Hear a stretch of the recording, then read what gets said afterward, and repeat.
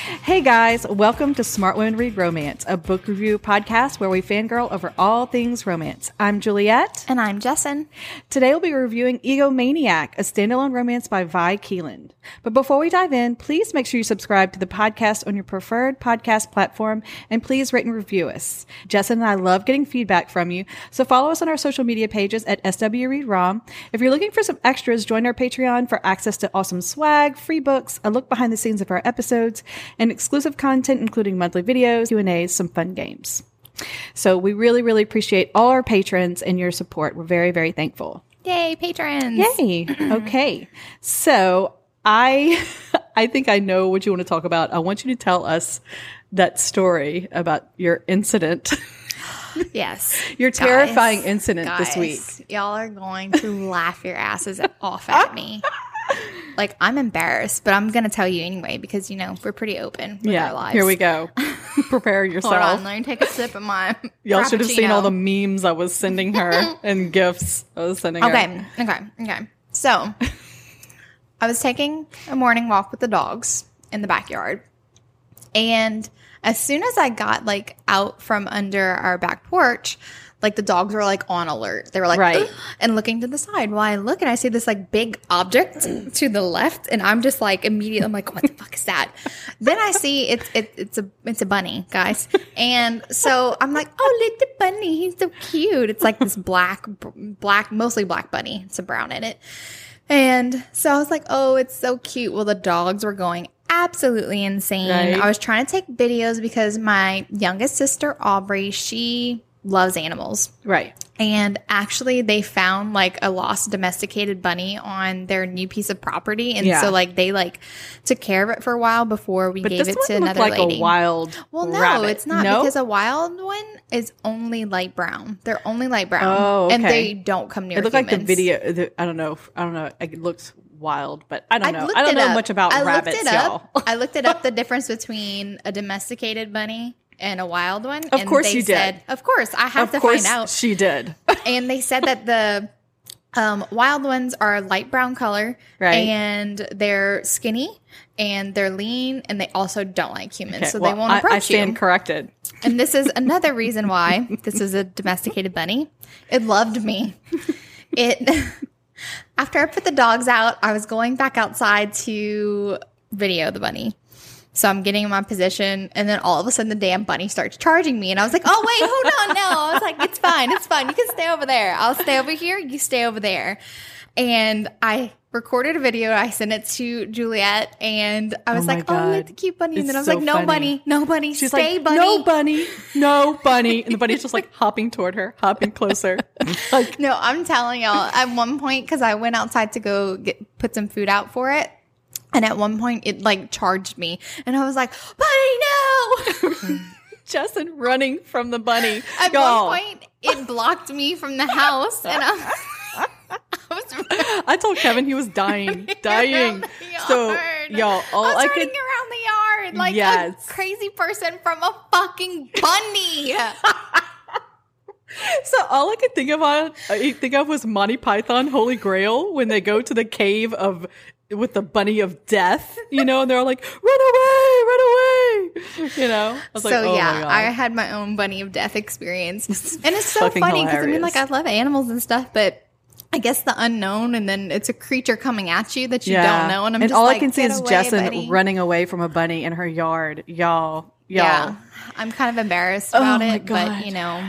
Yeah, we are obviously easily entertained. Oh, yeah. And also, of course we are. You know, I mean, we laughed about this for a while. Sorry. And then, but turns out it was a bunny from the neighborhood. Oh, that's also how I know that it wasn't a wild bunny. So anyway, we got him back to his home. And but Aubrey was like so pissed off because she wanted to take care of it for a little while. Yeah. She's like Dr. Dolittle. She just wants all the animals. Aubrey is hilarious. She doesn't discriminate against any animal. She wants them all. Yeah. But anyway, I guess we can talk about this book now, you know. Okay, yes. Oh, guys, Egomaniac. Please, let's talk about Drew. We're so excited. Juliet's going to start us off. Egomaniac is a dual POV friends to lovers romance that will give your laugh muscles a workout. Egomaniac is an incredibly funny, steamy, and beautiful story about a cynical divorce attorney and the marriage counselor that he shares an office with. Their opposing views on love and frequent bickering mixed with heavy flirting, sexy flirting, are the perfect combination for an epic romance. Oh, yeah. I am in love with this book. And like, even though there was like a lot of like shit going on, there's some like serious stuff going on really in this is. book. It felt like an easy read. Like I was just like flying through this book. This is by far my favorite Vi Keeland book. Yes, it's one of my favorites as well. And I've read this one quite a few times, and every single time I'm just like, I love it. Yes, I love it. too. And one of my favorite things that she does in Egomaniac is that the hero, whenever he's presented, Drew, he's like this cynical man whore who hates commitment, and like he could come off as such an asshole because he's very cocky. And Super like, cocky. But he is so lovable. And it like doesn't take him long to like be like endearing. Enamored. And he, yes, I don't know. There's Emery. just something special about Drew, and I don't know. There I really just love is. what she does. I don't know how she crafted him so well, but he is a cocky man whore that you fall in love with almost immediately. Yes. You know? Yes. I think it has a lot to do with the humor and the things we hear him think in his POV, which are very endearing. Even I if think he's that saying, it's very important whenever you have like a man whore. I mean, to have his POV as well, because a lot of times you just got to get to the depths, the meat. You got to peel away those layers. What they say is opposite of what they think a lot. You know what I mean? Like they may say very cocky, things, and then on the inside we can hear him thinking much more, have more depth. Yeah. He definitely has a lot of depth, like a lot. And I cannot wait to get into his character. But the writing is so good in this book. The banter is snappy. It's perfect. The emotional scenes are so freaking sweet and beautiful. And they're just like such sexy chemistry between them. I just can't. And I love it. And I stand for this book like all the time. Me too. This is like one of my, I have a lot of 5-star reads, but this is one of those that I have reread and will reread again because I loved it that much. That's why I have so many different shelves on Goodreads, because I have like my 5-star reads, but then I have like the ones that I consider my favorites. Yeah. And then I need to break mine down more. Oh my God. I have not so broken many down my shelves. It's kind of ridiculous, but it helps me go and find, like whenever someone asks for a specific book recommendation, I can find it much easier. Yeah. And then also I started a shelf to remind myself, because at the end of the year, we're going to do some special mini-sodes, like with our favorite books that we've had throughout the year.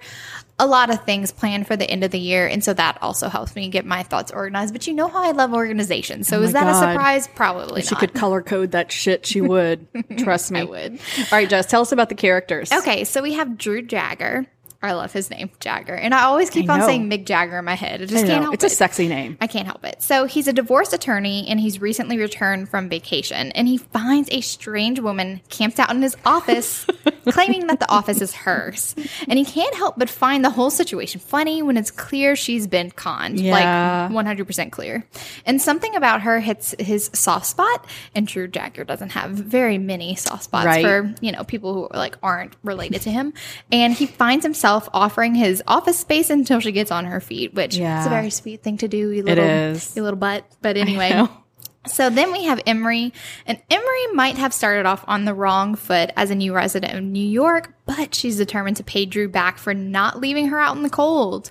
Working with a man who is cynical about love and the longevity of marriages might prove to be a problem, since it's her job to fix them. Clashing outlooks on life or no, she can't help but wonder what has made Drew so damn jaded. Yeah, this is We're gonna find out. Such a fun opposites attract. They're so opposite. This was so good. I love it. So we're going to jump into the spoiler section so that we can tell you exactly why we love this book. That's all right, guys. And if you have not read this book, please go pick it up and then come back and come chat with us.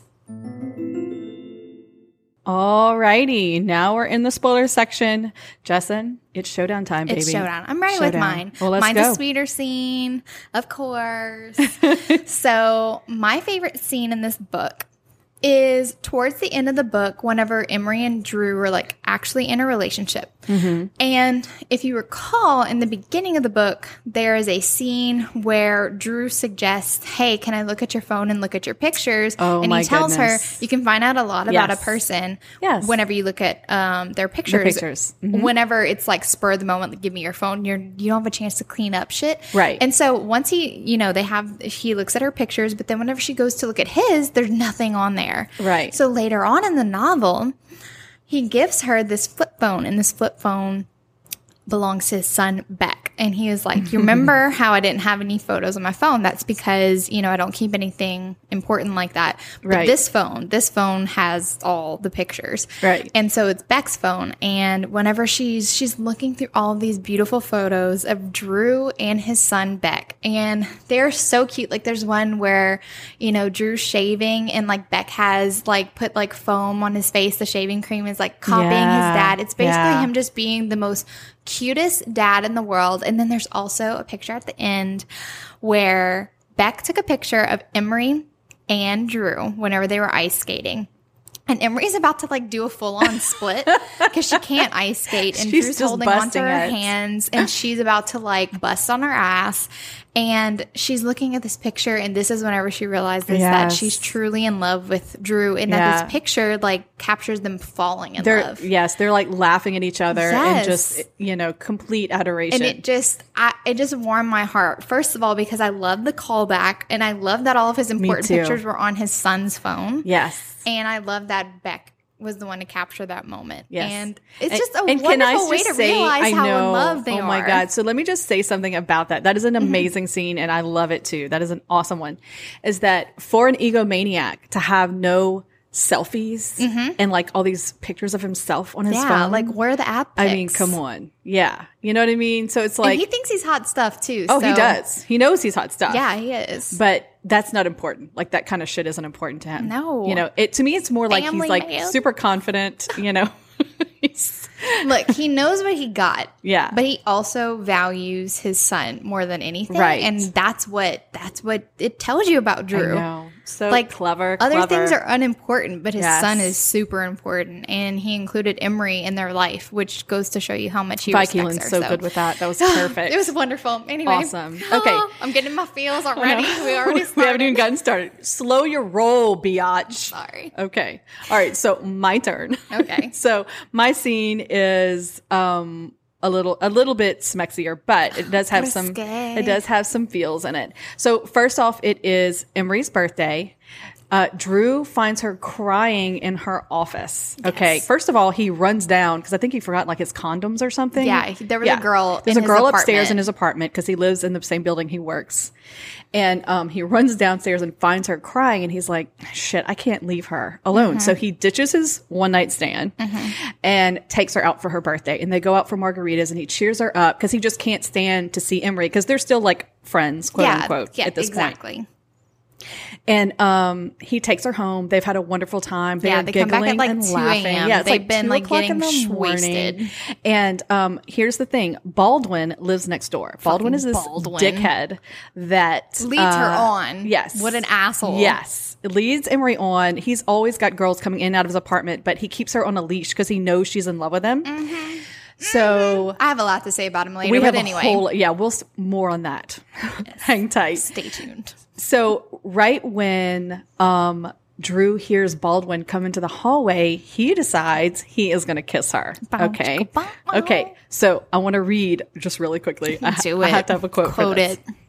That little kiss was all testosterone, me being a dick to the asshole next door, pissing on the fire hydrant, so to speak. But when I pulled my head back and saw her eyes dilated and lips parting for more, my next move had nothing to do with who was watching.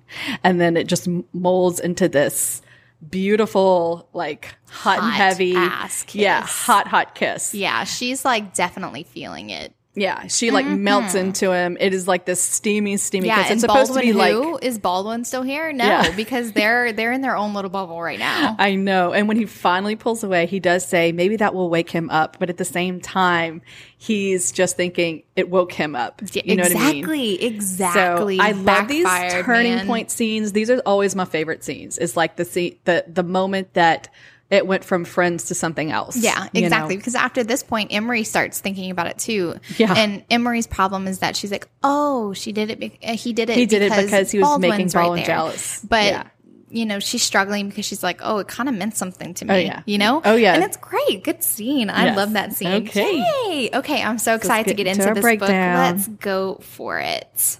All right, our opening scene is our hero, Drew Jagger, and he's returning to Manhattan on New Year's Eve, which this is an important day. There's going to be many, many, many callbacks to other New Year's Eves, and I really like how that's like a tie-in with this whole situation. I do too. So he's coming back from Hawaii, a getaway, and he's a divorce attorney who is presented as an extremely cynical, asshole-ish guy who enjoys his work a lot. Like, he loves being a divorce attorney. Oh, yeah. And his office is pretty badass at it. His office is actually on the ground floor of his apartment building because, it's been in the family forever, all that jazz. And it has been undergoing renovations for the past 2 weeks while he's been gone. Right. So he decides before he rides the elevator up to his apartment that he's going to go check on the progress. He's going to be like, let me go see what's been going on. He hears this noise. He goes into this room. There's a fucking woman, and she's standing on the chair with a stapler, her cell phone. I'm sorry. She's standing on the chair with her cell phone like a weapon, and she's like, "Stay away, get back! I'm calling the police." And he's like, "What the fuck, crazy? Why are you in my office? Crazy bitch! What are you doing in here?" And she's like, "This is my office. Get out now!" And then her skirt falls. Her skirt falls to her ankles. And I'm fucking dying. I'm like, this is a shit show. This is great. What just happened? And she's like pulling it up, and she's like, I'm on the phone with them.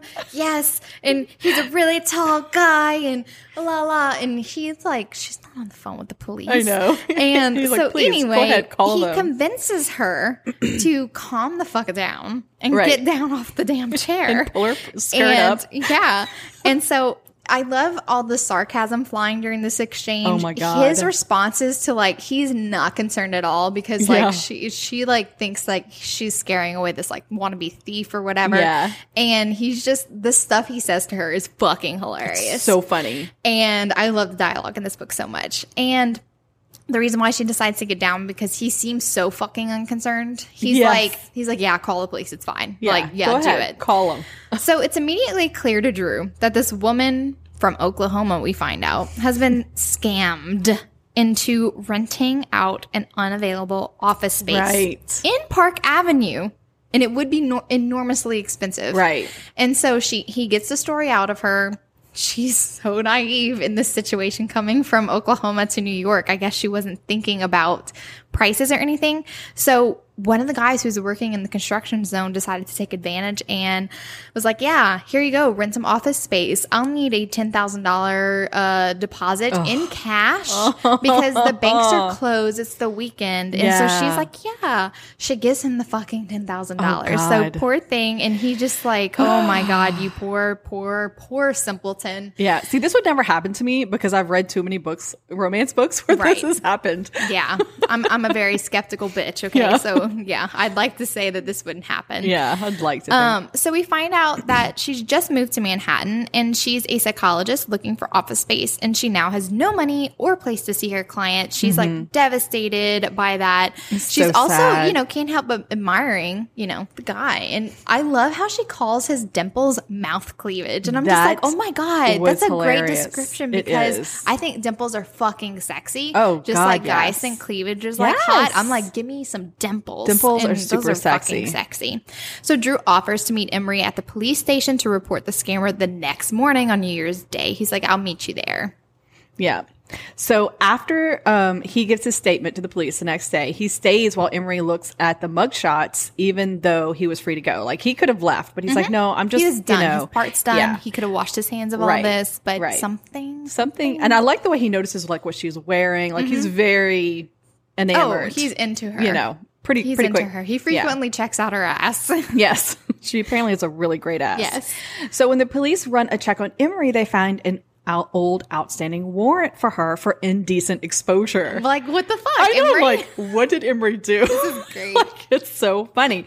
So Drew, like, he's like, look, he offers to be her lawyer and get it taken care of. But first, he's like, I'm going to need to know every single thing that happened. He's like, the more details, the better. Yeah. He already knows that she's kind of, not a pushover, but naive. Because she's freaking out about it. Right. She's she's like, freaking out. Oh my God, I'm so he basically cons her. He's like, so basically she tells him this entire episode about skinny dipping with this guy. Yeah. He's like, oh, and what color were the underwear? Like, he's like, the more she's details like, is I that have, important? the better. He's like, yeah, I totally need to know that. I totally have to know that. Like, did y'all get it on? Like, what he like wants like visual pictures of what happened. He was also upset that it didn't get further, like, because they didn't even get to skinny dip before they were caught. I know, and he's like, damn it, I thought it was gonna be a good story. I know.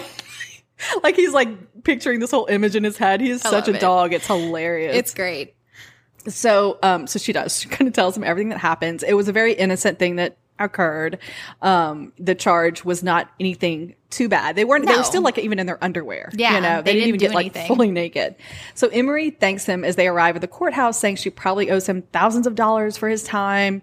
And, what's funny is he's not really bothered by this at all. I mean, like, which his is unusual time for is, him. like, precious. Yeah, And I forgot what his hourly rate is, but it's something astronomical. Unbelievable. Like, I was like, holy shit, people pay this, but apparently they do. Mm-hmm. And he normally would not do this kind of thing, you know, for somebody random, but he's just taken with Emery. Yeah, she's like this breath of fresh air. Yes. She's like this hurricane that just like blew into his life. This little sweet Oklahoma breeze coming through, and he just can't not be around her and, you know, be with her. So we find out, though, at the courthouse, Drew has to work a little bit harder to get Emery off the hook because the assistant district attorney is a woman that he messed around with before and apparently, like, fucked her over. Like, kind of like, and you know. This is like a common occurrence with him. He does not do relationships. He bangs and leaves them. Yeah. Know, I mean, he says he's pretty upfront about it, but this woman seems like she's upset about the outcome. Yeah. She feels like she deserved a little bit more. Yeah. Okay. Mm-hmm. And so, you know, Emery is so happy that she didn't have to do the 30 days in jail, like the ADA originally suggested, which was ridiculous. Like, it was supposed to be a fine. Yeah, it was supposed to be a fine. But as soon as she saw Drew was friendly with her and with a girl, and she was like, Your Honor, I'm suggesting jail time. Like, an asshole. Like, what a bitch. Just to get back at Drew, which I thought was such a horrible awful. thing like, to do. Your thing is with Drew. Yeah, you're going to make don't this take girl it out on suffer. this innocent person. I know. Ugh, I don't like women kinda, like that. Yeah. That kind of tells you what kind of character she was. So she demands like an actual date from Drew and whatever. They never go on it. I'm so glad. Thank God. Me too. I was really afraid of that. Yeah, it was completely dropped, and I love it. I'm like, yay. Like, you're out, bitch.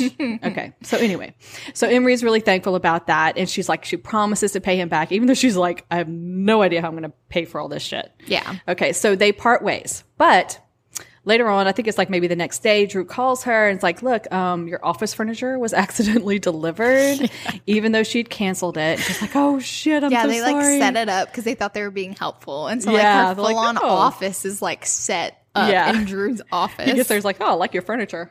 Looks good in here. Looks great. And she's like, how do you know what it looks like? Because I'm sitting in it.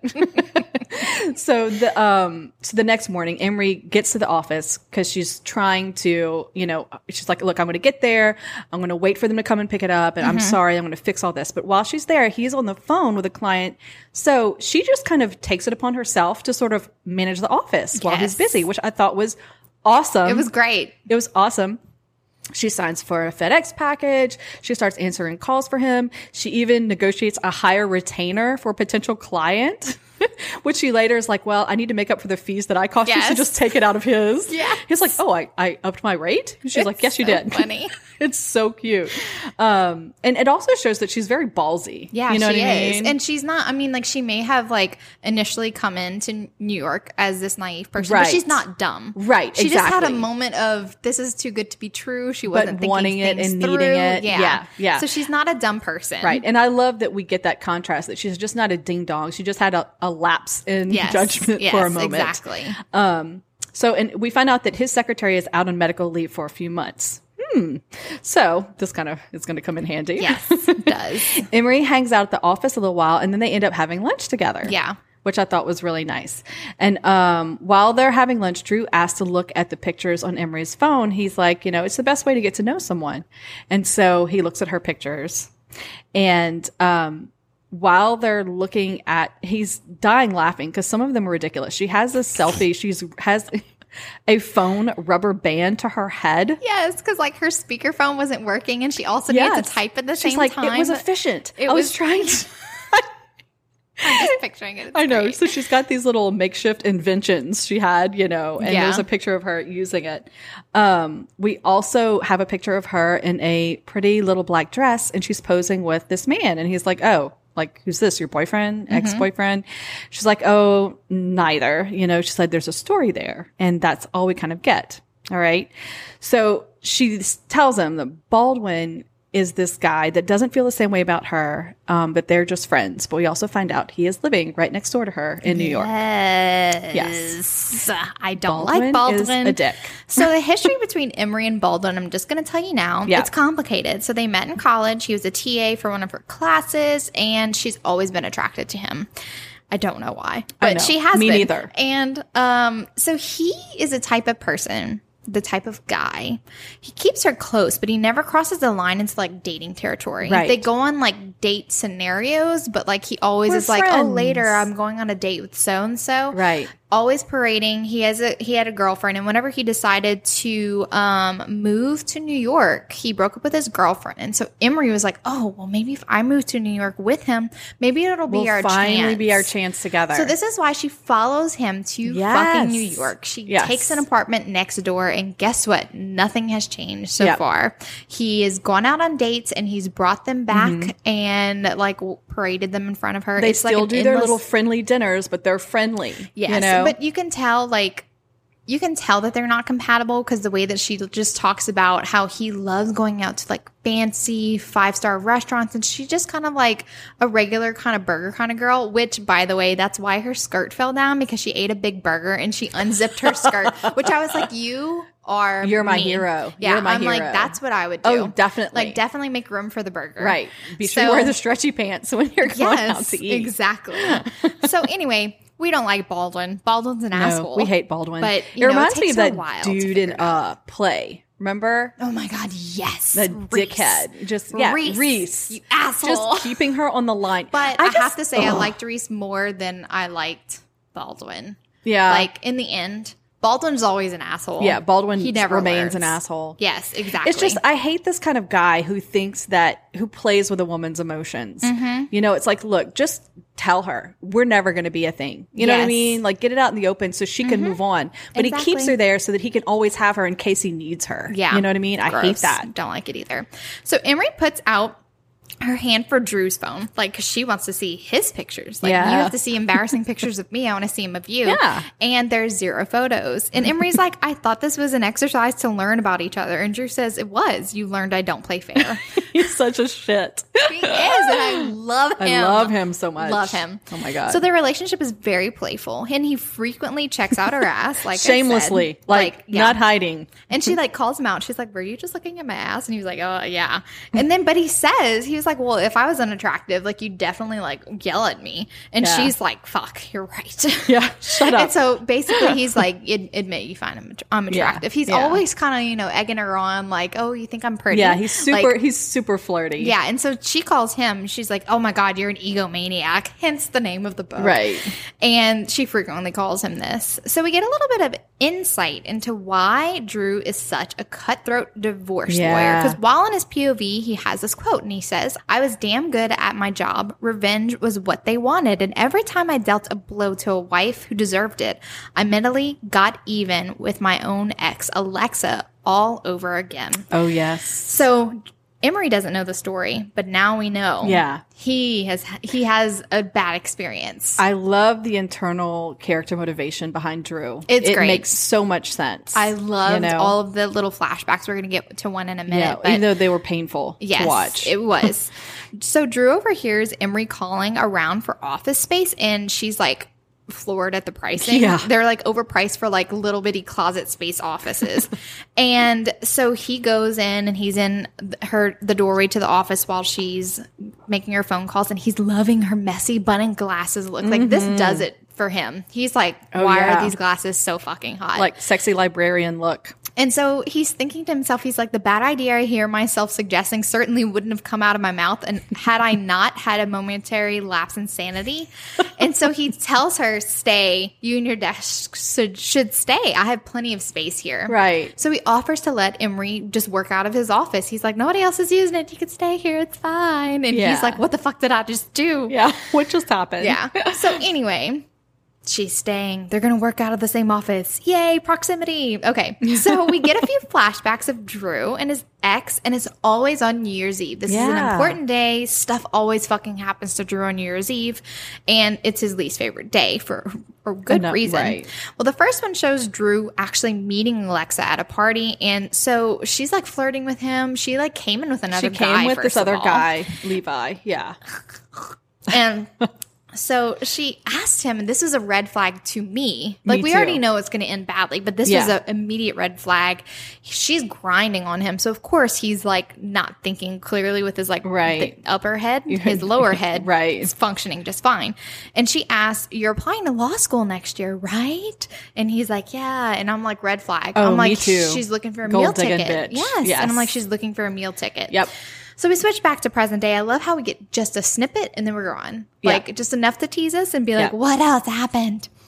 So we're back to present day, and Drew tells his best friend, Roman, about Emery staying in his office space. And Roman's like, what the fuck, dude? I'm pretty sure I asked you to use that space before, and you told me no. And he's like, she's hot, huh? Roman's like, I know. I love Roman, too. So back at the office, Emery is getting prepared to video conference clients, and Drew finally thinks to ask her, well, what's your specialty? Like, what do you do? And she's like, well, I'm a marriage counselor. So it's so ironic. Because he's a divorce attorney and she's a marriage counselor. She's trying to put them back together, and he's like, yes. It's so funny. And it becomes a point of contention between these two. And I like how it's never like huge arguments between these two. Yeah. It's just they both have different ideals whenever it comes to love and marriage. They have very different philosophies. And they talk about it. They chat about it. And not in a, oh, your opinion's ridiculous. They actually really do like hash it out. And it's I great. love how in he their even own states at some way. point, he's like, you're an idealist. I'm a realist. Yeah, you know? exactly. And, you know, that's, I don't know. It's so perfect. Their pairing is so perfect. And the fact that they talk it through and actually see both sides. So Emery helps Drew unpack his office, and he discovers while chatting that Emery moved to New York City on the off chance that Baldwin might give her a chance. Gross. And he tells her that he's a douchebag because he knows that she's in love with him and is stringing her along. Yeah, you know? he's like, I'm pretty sure Baldwin's aware of your feelings, and he's a douchebag for not, he knows it, and he's still parading women around you, and he's not setting you straight. That's an asshole move. I love, he says, let me get this straight. He walks women by the apartment you live in and has never acknowledged that he knows how you feel about him. The guy's an asshole. Yeah, you know? Well said, Drew. Well said. I know. I was like, thank you for telling her, and not tiptoeing around it. I also love that about Drew, that whatever he's thinking, you're going to hear it. Oh, yeah. He has no filter. He's not going to hide it. No filter. So Emery kind of defends him, kind of doesn't. She's kind of thinking about it. Right. But I don't want to. It's like you don't want to be this person who literally followed somebody across all the way here country for no reason. Yeah. And now you're stuck here. You got screwed over in the whole office space thing. So I get her kind of being like pushing back. Right. Like I need this to work. I need this to be real. Yeah. I agree. I totally feel her. So she discovers a picture of Drew and a little boy while unpacking the box. And she asks him, oh, is this your little boy? And he gets like really like rigid and stony. And it's like, no. But then he doesn't want to talk about it. And he's like, and he makes excuses to be alone to like kick her out of the office. I gotta go do this. I got a conference or something. Yeah. He's like, and so she's like, oh, okay. Sore spot. What's going on there? So then we get another flashback where Drew is marrying Alexa after she's knocked up. So did you know right away when she was knocked up that was not. Absolutely. Yeah, I did too. Absolutely. That was not because the big red flag was that she entered the party with another man guy and immediately locked on him because he's going to law school. Yes, exactly. So I was like, there's no way that she was faithful to him. And I'm like, of course, since he's talking to Roman and Roman's like, you can totally like escape. You can get in my car. And he was like, no, it's the right thing to do. I think we'll work out, and it's better for the baby and stuff like that. Yeah. And I knew right away, I'm like, fuck, he's doing the right thing. He is. Personally, I don't condone getting married just because you're pregnant because of shit like this. Yes. That should not be the reason why you're getting married. Exactly. But he's a good guy. You see where his intentions are. Right. They're good, And the thing is, and she's been playing the whole, I'll support you and I'll help you. You know what I mean? Like she's sort of like playing the game to string him along to get that wedding ring. But what I also like is that here, it's interesting to note that Roman's his best friend. And he tells him, look, dude, if you want to leave right now, I will drive us away and we'll get out of here. Yeah. It's important because Roman comes into play later. Yes. Yes. This whole thing. So Drew, so then we snap back to the present and Drew eavesdrops on Emery's video conference and she hears him snickering at her advice. Yeah. Okay. So she's counseling this couple. She's counseling a couple and he is like this little asshat.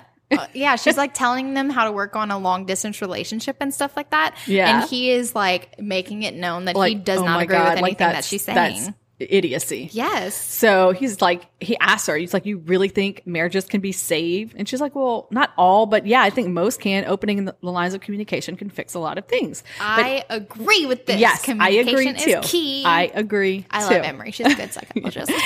But he, of course, thinks she's naive and she's offended by his attitude. So this is the first sort of like barrier where they do not agree at all and can't really see across the divide. But I love how it doesn't last long. No, because it like doesn't. The very It next doesn't. scene was Yes. him wanting to apologize. Yes. So he does later apologize for his criticism of her work.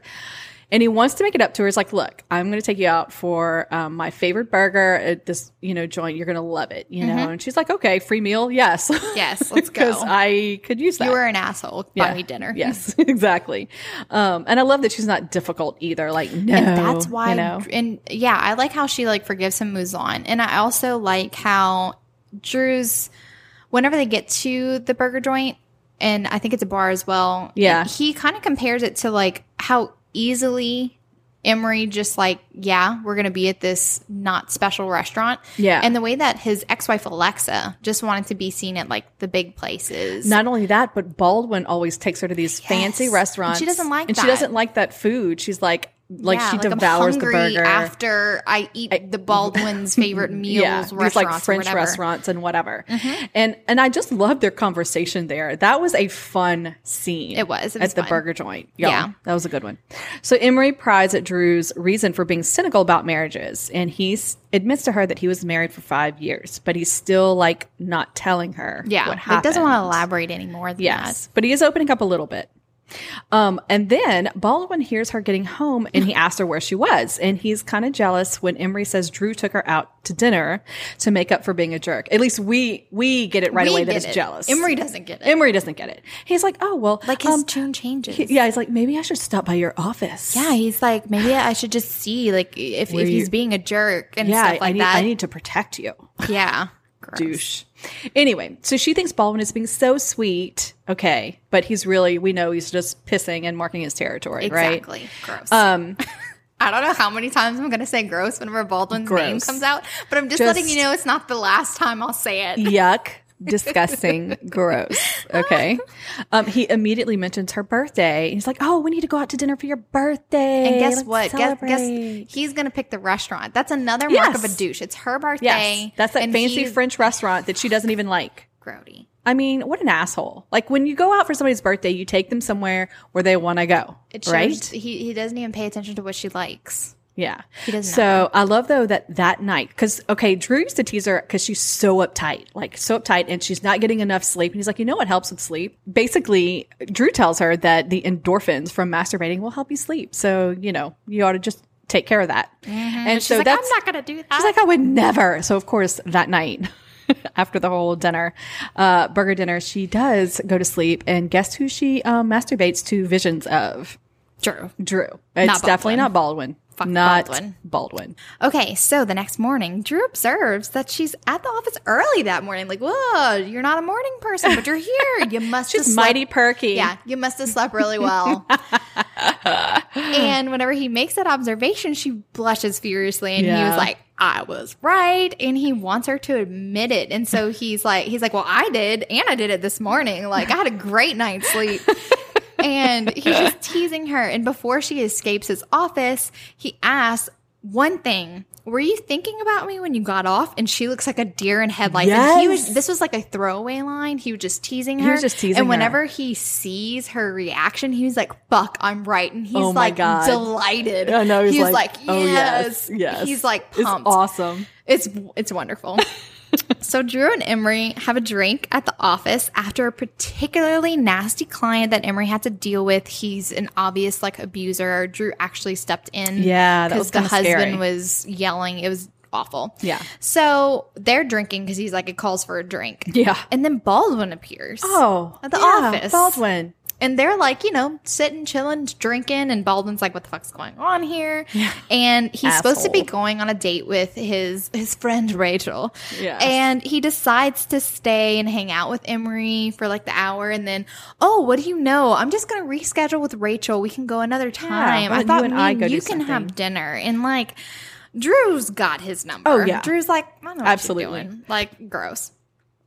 Sorry, I can't stop it. It's an automatic Baldwin reaction. Gross. His last name is Gross, by the way. I seriously can't stop thinking that he's awful. Baldwin Gross douchebag. Okay. That is his full name.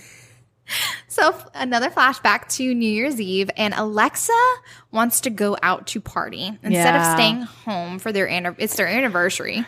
And Drew's enamored with his son, and he's like, oh, I kind of feel bad. She really hasn't gotten to do anything. Yeah. The baby's still kind of new. And I think you can just go. I'll stay home with the baby. And you go to your friend's house. And she's like, oh, yay, really? Well, guess what? This bitch stays out all fucking night. Yeah. Doesn't call.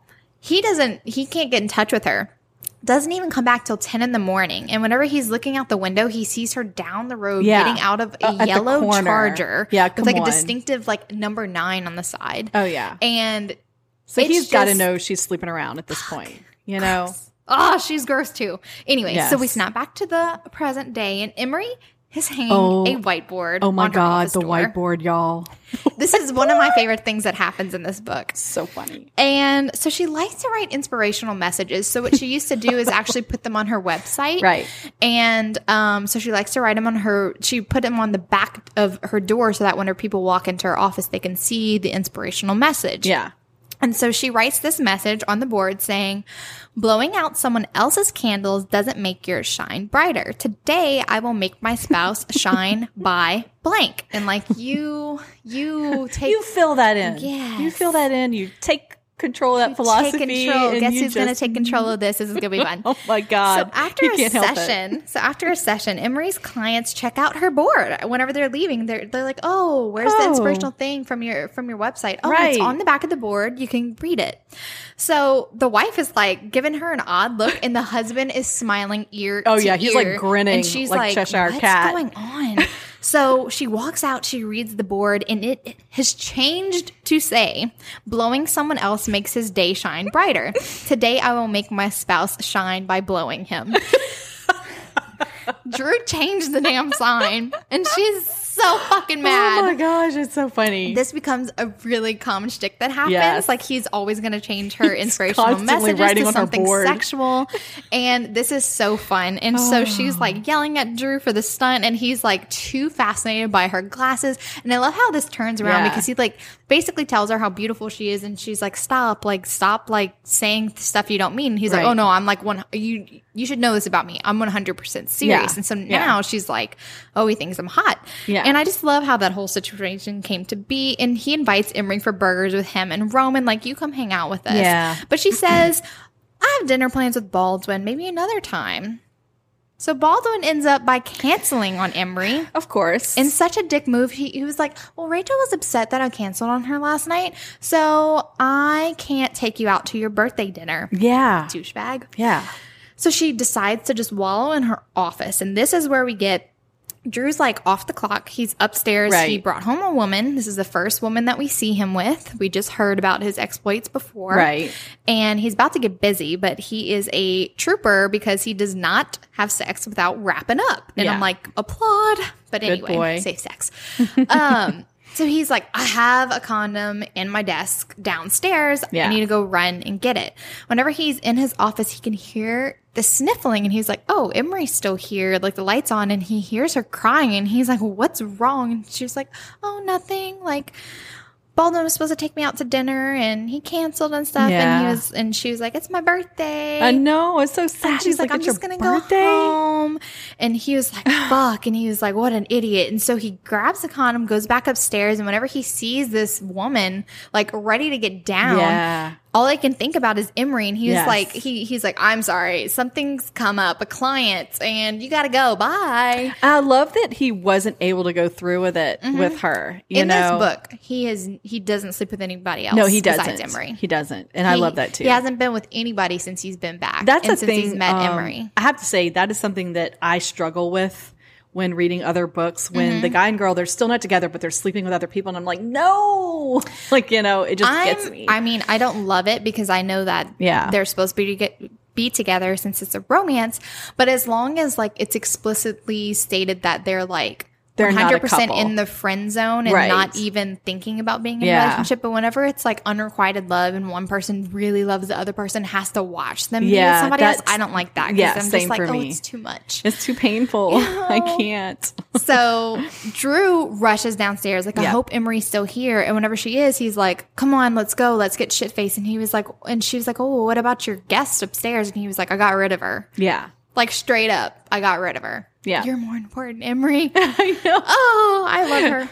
I love it. Okay, so they go to a dive bar that he and Roman like to go to. Which is perfect. And he's never taken a girl there, by the way. And so he's very attracted to Emery, and not just physically. And she consistently demonstrates with like an amazing person she is. Yeah. And it's the opposite of his ex. Like, she's fine in these types of situations. She's a go with the flow type of girl. And they just chit chat about her life. Right. And he asked her, what was your favorite birthday present that you ever got? And he's like, and Emery was adopted. She loves her parents very much. And she's like, well, my parents got me a gift certificate for LASIK eye surgery. Yeah. And she was like, it was my favorite. And he's like, well, you still wear glasses. And she's like, oh, no, I returned it to them. And he was like, I thought you said it was your favorite gift. And she was like, yeah, the fact that my parents, who don't have a lot of money bought this for me. Like, it meant the world to me. But I couldn't let them spend that money on something, you know, that wasn't completely necessary. Like, she's I can so still wear my good. glasses. I love her. And and he is just like, what the fuck? That's totally opposite of Alexa. What Alexa would do. Alexa's all about like taking herself, taking others. Yes. Exactly. So here's an example of him falling in love. Yeah, because she's very selfless, and Alexa is very selfish. Absolutely. Right. So this is when we kind of come to my showdown scene where Drew drops her off at her door at 2 a.m. and Baldwin, gross douchebag, we officially named him, opens the door, and that's when Drew's like, fuck this, and kisses Emery. And of course, again, it starts off like as a way to stick it to Baldwin, but then it transforms very quickly. Like, she melts into him, she moans into his mouth, and it is on. Yes. Okay, they have a super sexy kiss. Like, they definitely have a lot of chemistry going on. Right. And so, but then Drew, he's still like, it's all there, but at the same time, when he lets her go, he's like, well, maybe this will make him jealous now. And so he kind of like plays it off, right? Yeah. I mean, this is a new feeling for Drew. He's not going to immediately be like gung-ho for a relationship with Emery. Exactly. Even though he's having all the feelings. So then we get another flashback, okay? New Year's Eve flashback, where Drew's father was diagnosed with liver cancer a few months ago. Okay.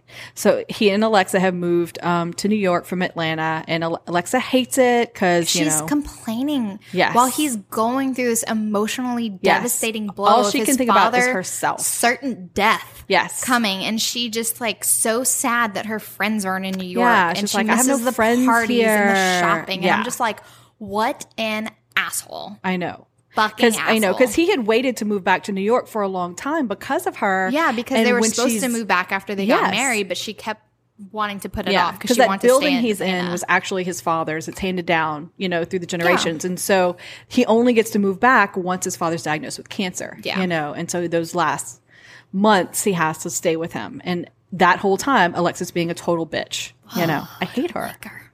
So we hate her too. Yes. So Emery has, so we go back to present, and Emery has a sticky note on her desk from Drew telling her to grab something from his apartment while he's out all day for work. Me love this. I love it. Get you a man like Drew. Oh my God. That's all I gotta say. So she does. She goes upstairs and finds out that he arranged, because she had mentioned how she misses having baths because she has like a shower. She has the tiniest apartment with a shower, no room. Shower, it just has a shower. Right. So he arranged for her to have a long soak in his giant bathtub, since she's only, had this small shower and misses her baths. And he even bought her like girly soaps and little floral studsies. He bought her all the fucking spa shit she could want. I know, because he's like out of town. We find that Emery is really confused by the kiss because she's starting to have feelings for Drew. Okay. And of course, Baldwin is now like wanting to make up for the dinner that he ditched. He's back in like clawing at her now that he sees Drew kissing her. Someone's moving in on his woman. Gross. His second-hand woman that's on back burner. So she gets ready for the dinner with Baldwin, but she's really annoyed. Okay. And she ends up faking She starts getting a backbone. Yes. I love it. She finally is like, you know what? I don't want to go on this dinner. Yeah. And she was like, I'm not going to do it just because it's Baldwin. Yeah, she cancels on him. Right before Baldwin gets to her door, she gets a text like Drew being like, are you still in the office? You want some you want some takeout? Yeah. So she cancels. Emery says she needs to move on, and Drew volunteers for the job. She's like, I need to move on from Baldwin. He's like, oh yeah. He said, I meet all the criteria. Plus I have a big bathtub. That's a bonus. Come to think of it, maybe I should be vetting you better. I'm a catch. This is how full of himself he is, but in a charming way. It is. It's very charming. It is. It's appealing. The way that he's very confident is appealing to me. Yeah, he's super confident. And he's not like saying it in a douchebag way. A lot of things that he says is to make her smile because just to make her laugh. Being kind of ridiculous, And it does. And they kind of laugh over it, but then he's like, think about it. Yeah. Like he's like being serious. And she's like, think about it. I don't know. We work together. That'd be weird, huh? I know. So later on, she is fussing at him for yet another whiteboard change that reads, here we go, guys. It's not what you do. It's who you do it to. Today, I'd like to do you, and I mean it. This changes it. So, so he's flirting with her, and he observes that she gets a little aroused from the flirtation. And he's like, I think your body likes me and your head is fighting it. The two should fight it out like adults naked in the bedroom with me, which is so funny. He's constantly saying shit like this. I cannot. I love him. I know. He's adorable. He's so seriously adorable. It's funny because some guys can say sexual things and it's like, you're like, so turned off. Disgusting. Like, yeah, go it's away. like, go away, you pervert. Yeah. But then whenever you just have chemistry with somebody, it suddenly becomes okay. And I find this to be a strange phenomenon. We had talked about this. We did. Whenever like some people who like dirty talk and it's like, no. But then whenever you're with someone who you like, it's like, oh yeah. Yeah. Now it's good. You can dirty talk all you want. Slut my ass and whatever else. Let's go.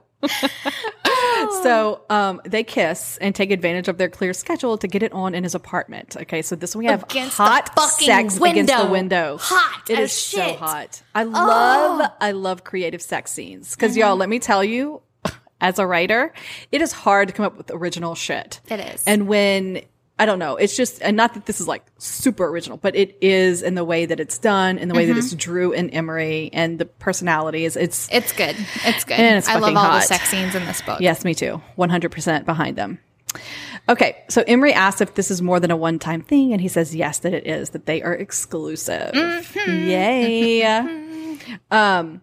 Emery also asked Drew about his ex-wife, and he tells her what the catalyst was for the divorce. So then we find out. Oh, this is terrible. We find out. We get the flashback to the New Year's Eve where she insists on going. She goes somewhere and she takes Beck when he told her not to. She wants to go to a party. And she wants he to go was to like, a party. No. He told and her no.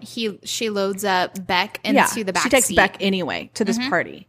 They end up getting in a car accident that damages Beck's kidneys. And so they have to do some. I have to note, it wasn't her fault. The car wreck was not it wasn't her fault. But he still blames her for she wasn't supposed to be out anyway. And New Year's Eve, honestly, is a dangerous night. Well, the next part is really the catalyst. Yeah. It wasn't quite the accident. Right. It's it wasn't the follows accident. after. It's the fact that when they went to test his blood, the nurse tells Drew that it is impossible that you are his father with your blood type. Yeah, it is physically impossible. And so when he looks at Alexa like, what? And she does not refute it. Knows it. She just looks away and won't meet his eyes. I mean, it is... devastating. Yeah. Devastating. And I think what's most devastating, and you do find out this tidbit, how long she's known. She's known from the very beginning because the father, we find out, is named Levi Archer Bodine. Right. And she suggested Beck's middle name, and Beck's middle name is Archer. And she's so like, I've always wanted the middle name Archer. Known. Yeah. She's a terrible She's a terrible person. Human being. Terrible. And so we get this heart-wrenching fact that he is not his blood son, and he's like constantly fighting for time with her because he's like, he tells Emery, he's still my son. Yeah. You know? Oh man. I love a good man, and this is a good man. He even gives one of his kidneys to Beck whenever one of them was like failing, and I'm just like, oh. Anyway, so Emery tells Drew, "You're a beautiful man, Drew Jagger, and I don't mean on the outside." And I'm like, "Yeah, you are. Yeah, you are." So Drew has shared custody of Beck, and I at this point in the story, I was not expecting this child. Like, you know what I'm saying? Like, I wasn't expecting. It was late in the story where but he loved it. He was incorporated beautifully because, like, Drew and Emery had their time to be together, and now we get like another layer. Yeah, I love how she wrote this. So Drew has shared custody of Beck in exchange for a hefty monthly child support sum. Of course. And his name is no longer on the birth certificate at all, and the biological father has never tried to get to know Beck at all. He doesn't care. Nope. And so Alexa calls Drew, trying to change the day that Beck's going to fly out to New York, but he holds firm. And he's like, no, it's my time. You've already pushed it back. And he has to bribe her with money because she spends it like it's nothing. I was like, fine, I'll send you another $1,000 or whatever. Yes. It's so horrible. It's terrible. So Drew picks his son up from the airport, introduces him to Emery in her office, and Beck invites her to ice skate with them. He's such a cute little kid. He is. He's so open. I love this kid. So Emery gets a sprained ankle at the ice rink, but they had a really good time. It's really funny. And whenever they're at the hospital and the doctor's like, oh, ma'am, your husband's going to have to go. And she's like, oh, he's not my husband. And he was like, yeah, that's my girlfriend. And so, like, Drew's the one that's all he's the one who claims her. Yeah, and she's like, I'm his girlfriend. I am. Like, she's excited about it. She's so cute. And Drew actually carries her, like, all the way from the hospital, like, into the car, out of the car, up the elevator, and sits her on the sofa while Beck, and Roman ends up by being there. Yeah, I love that Roman's watching all of this very intently. Yes, and they get the food on the table, and Emery observes, she's like, dinner was far from perfect. Like, they were, like, arguing and stuff about, like, politics and all that. Constantly. And she was like, it was loud, and we occasionally talked over each other, but I couldn't remember the last time I enjoyed a meal so much. And I love relationships like that, where you don't get along 100% of the time, but it's still awesome. It's argumentative. Yes. So Roman observes that her and Drew fighting a lot, normal bickering and disagreeing, not like full-on fighting, is Drew's tell. I love and he this. says that Drew is in love with her. And Roman says, I can see that neither of you have figured it out yet, but talk to me in a month or two. Yay, Roman. See, Roman approves of Emery, and he did not approve of Alexa. Right. So Emery watches how amazing Drew is with Beck. He's so involved and patient. And they even plan a themed movie night for Emery where they cook a meal related to the show that they're going to watch. Like she used to do with Baldwin. Like she loved having these themed movie nights. Yeah. And Beck's like, this is your movie night. We're watching Cloudy with a Chance of Meatballs, and we're going to do meatballs. So he's cute. Adorable. And he was like, yeah, cute. My dad told me. It was just... And it's so fun to see this kid gets into it. Yes, I know. I love it. Kids need to be important to the story if you're going to put them in there. Yes, agreed. And Beck is. So Emery watches Beck for Drew while he's out at work, and Beck manages to burn his hand on the stove whenever she was making like popcorn on the stove. And Drew isn't actually mad at all. Like it would have happened if I was doing it too. It's fine. But we all know it's going to be a problem with Alexa. I know. It was just bad foreshadowing. I could see it coming. I'm like, oh, me fuck. too. So Alexa waltzes into the office later in the week, and she is every bit as stuck up and snobbish as Emery imagined she would be, because she answered the phone one time and she was on the phone and she was like, oh my God, she sounds terrible. Yeah. She really is. And so Drew is later on in the week served with papers in the morning saying that there's going to be changes in the custody arrangement.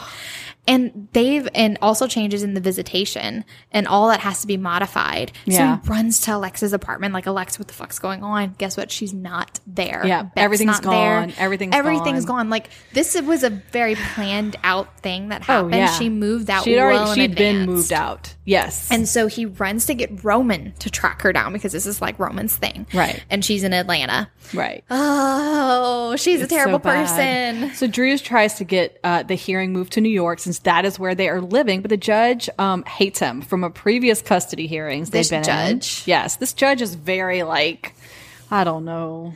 He's like all about respect, but he's disrespectful. Yeah. He's terrible. And he's on a power trip too. Definitely. So he's like, no, we're going to keep in Atlanta, especially since she moved away from New York. And has proof that she's now living in Atlanta. Yeah, and he's also prejudiced against New York, because he's like, this great state of Georgia. The great and state I'm just of like, Georgia. fucking shut up. I know, shut up with your stupid Southern caricature accent. Shut up. He drove me nuts. He did, but I loved it, but I hated it. Me too. It was like, come on, boys. Like, it was just so. Yeah, he was a good old boy. Backwoods. I hate good old boys. Ugh. Okay, anyway. All right. So Alexa is making a motion for the biological father, Levi, to spend time with Beck, and the time will have to come out of Drew's scheduled time. So he's super pissed and wants to fight it. That means that Drew will have to fly back and forth from Atlanta to New York until they iron out the details. First of all, for me, okay, he has money, but like me, I was like, oh my God, the expense that he has to go through just to fly back and forth, and the exhaustion, of keeping his own practice and flying back and forth and fighting this. I mean, Alexa is a bitch. She is such a bitch. I don't like her at all. Okay. So on a return visit to New York, where Emery has been working furiously to make Drew's schedule as streamlined as possible, like she's back there trying to help him out. And he's like so thankful for her to she's like there helping him the whole time. Like, he didn't ask her to do this. She's just concerned. She's taking care of it. And yes, this is the man that she loves. I know. So then here comes Jessen's showdown scene. Drew hands her the flip phone that is Beck's phone that he uses to take pictures with. And this there are all these very sweet moments between him and Beck. I love the one of him play shaving next to him while he's shaving in the mirror. That's my favorite too. It's so adorable. And then of course we have the picture that Beck took of Emery and Drew falling on the ice and just looking so in love. Yeah, and that's whenever Emery finally realizes that she's 100% in love. And I love the conversation she later on has with her mom. Like, when did you know it was right with Dad? And she was like, well, we just started dating. And then whenever our plans started becoming like, oh, we're going to be doing this. Yes. Like, not but we. All of your plans revolve around a we and an us instead of just my. Right. And so, she's thinking about, the future. And he even talks about like, well, next spring we can take Beck up to this. And so she's like, oh my God, he's thinking in we terms. Yes. And like, she's excited. Yay. I mean, it's obvious they're moving toward that, right? Yes. Right. Of course, we have nothing bad can happen, right? Nothing bad can happen. God. Back in Atlanta, the judge, the good old boy judge, commends Drew on his devotion to Beck, but says that the biological father has a right to get to know his son and approves to Alexa's proposed changes to custody and visitation, and also denies Drew's petition to have Alexa return to New York to live. This means that if Drew wants to see Beck, he's going to have to move his entire practice to Atlanta. Y'all, this is devastating. Devastated. He is. So he starts, I know, it's so painful. I can't even. Y'all just have to read it. Okay. It's my heart fucking dropped. I wanted to cry. I wanted to stab people, and I was just so mad. Me too.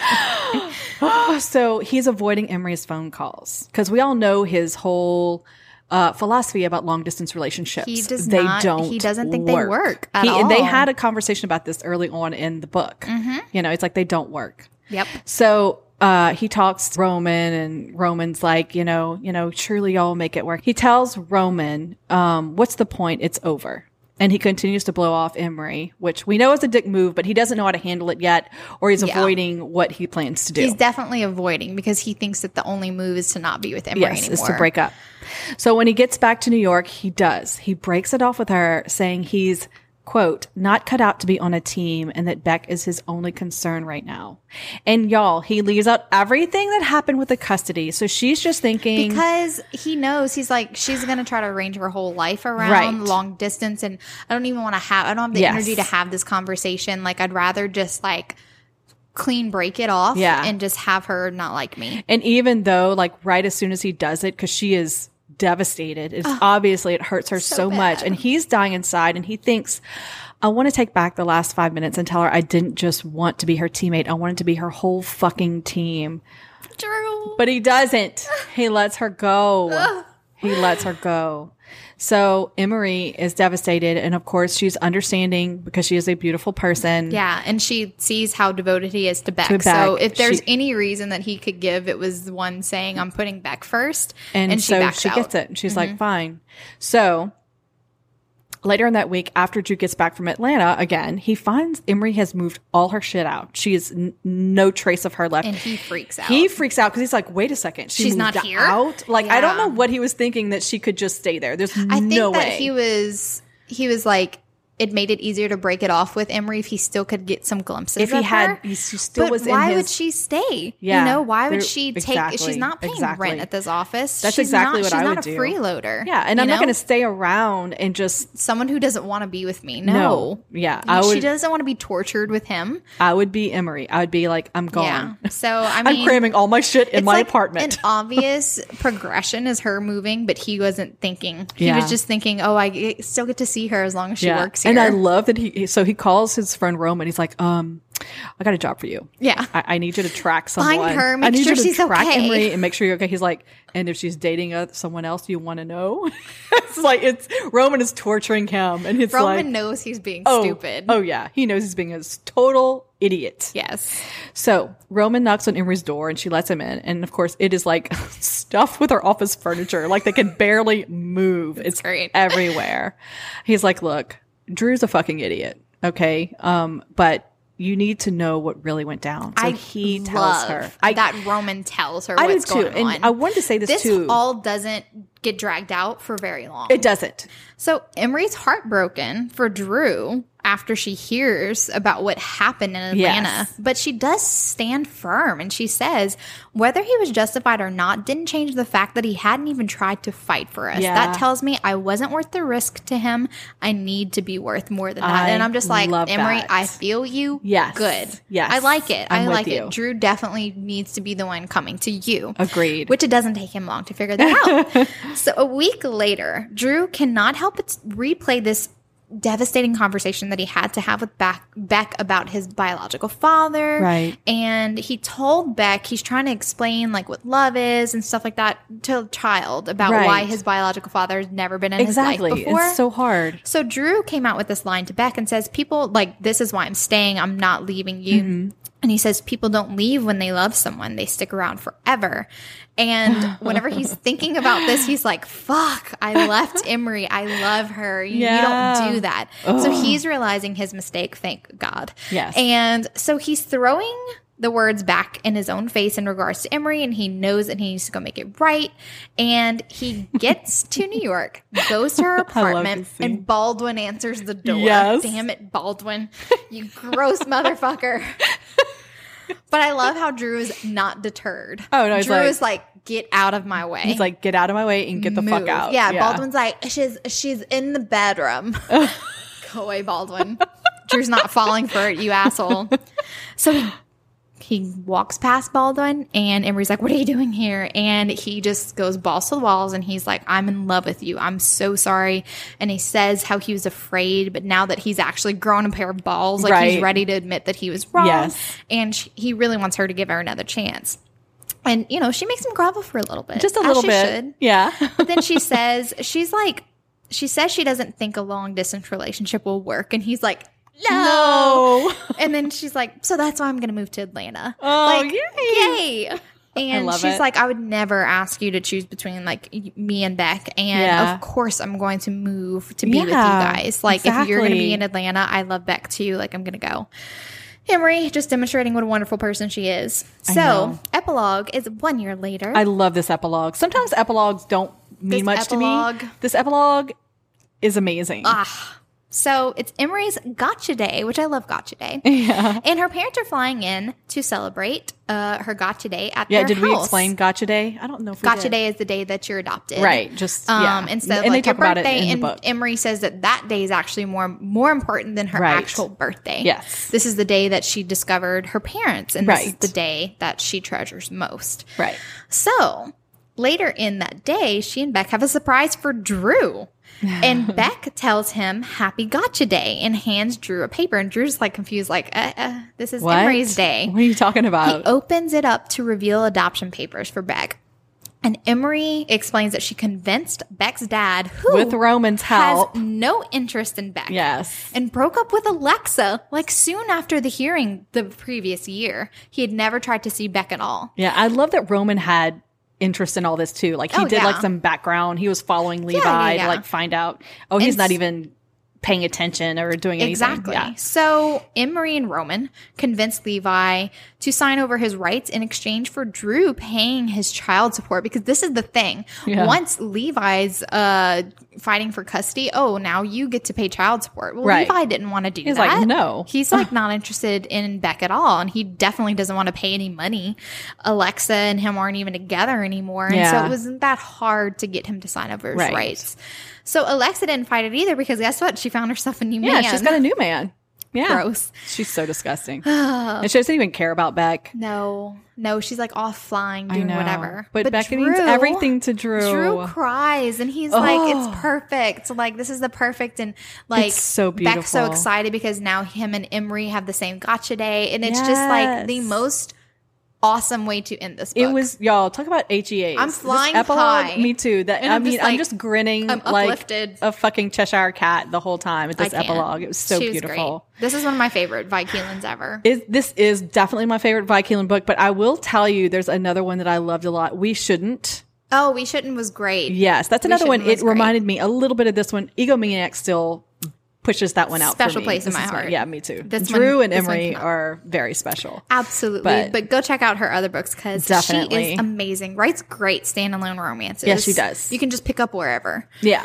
Okay, guys, we hope that you enjoyed today's episode and look forward to the next one where we'll be discussing That Kind of Guy by Talia Hibbert. Thanks so much for listening. This goes out to all the fangirls. Life's better with a little HEA.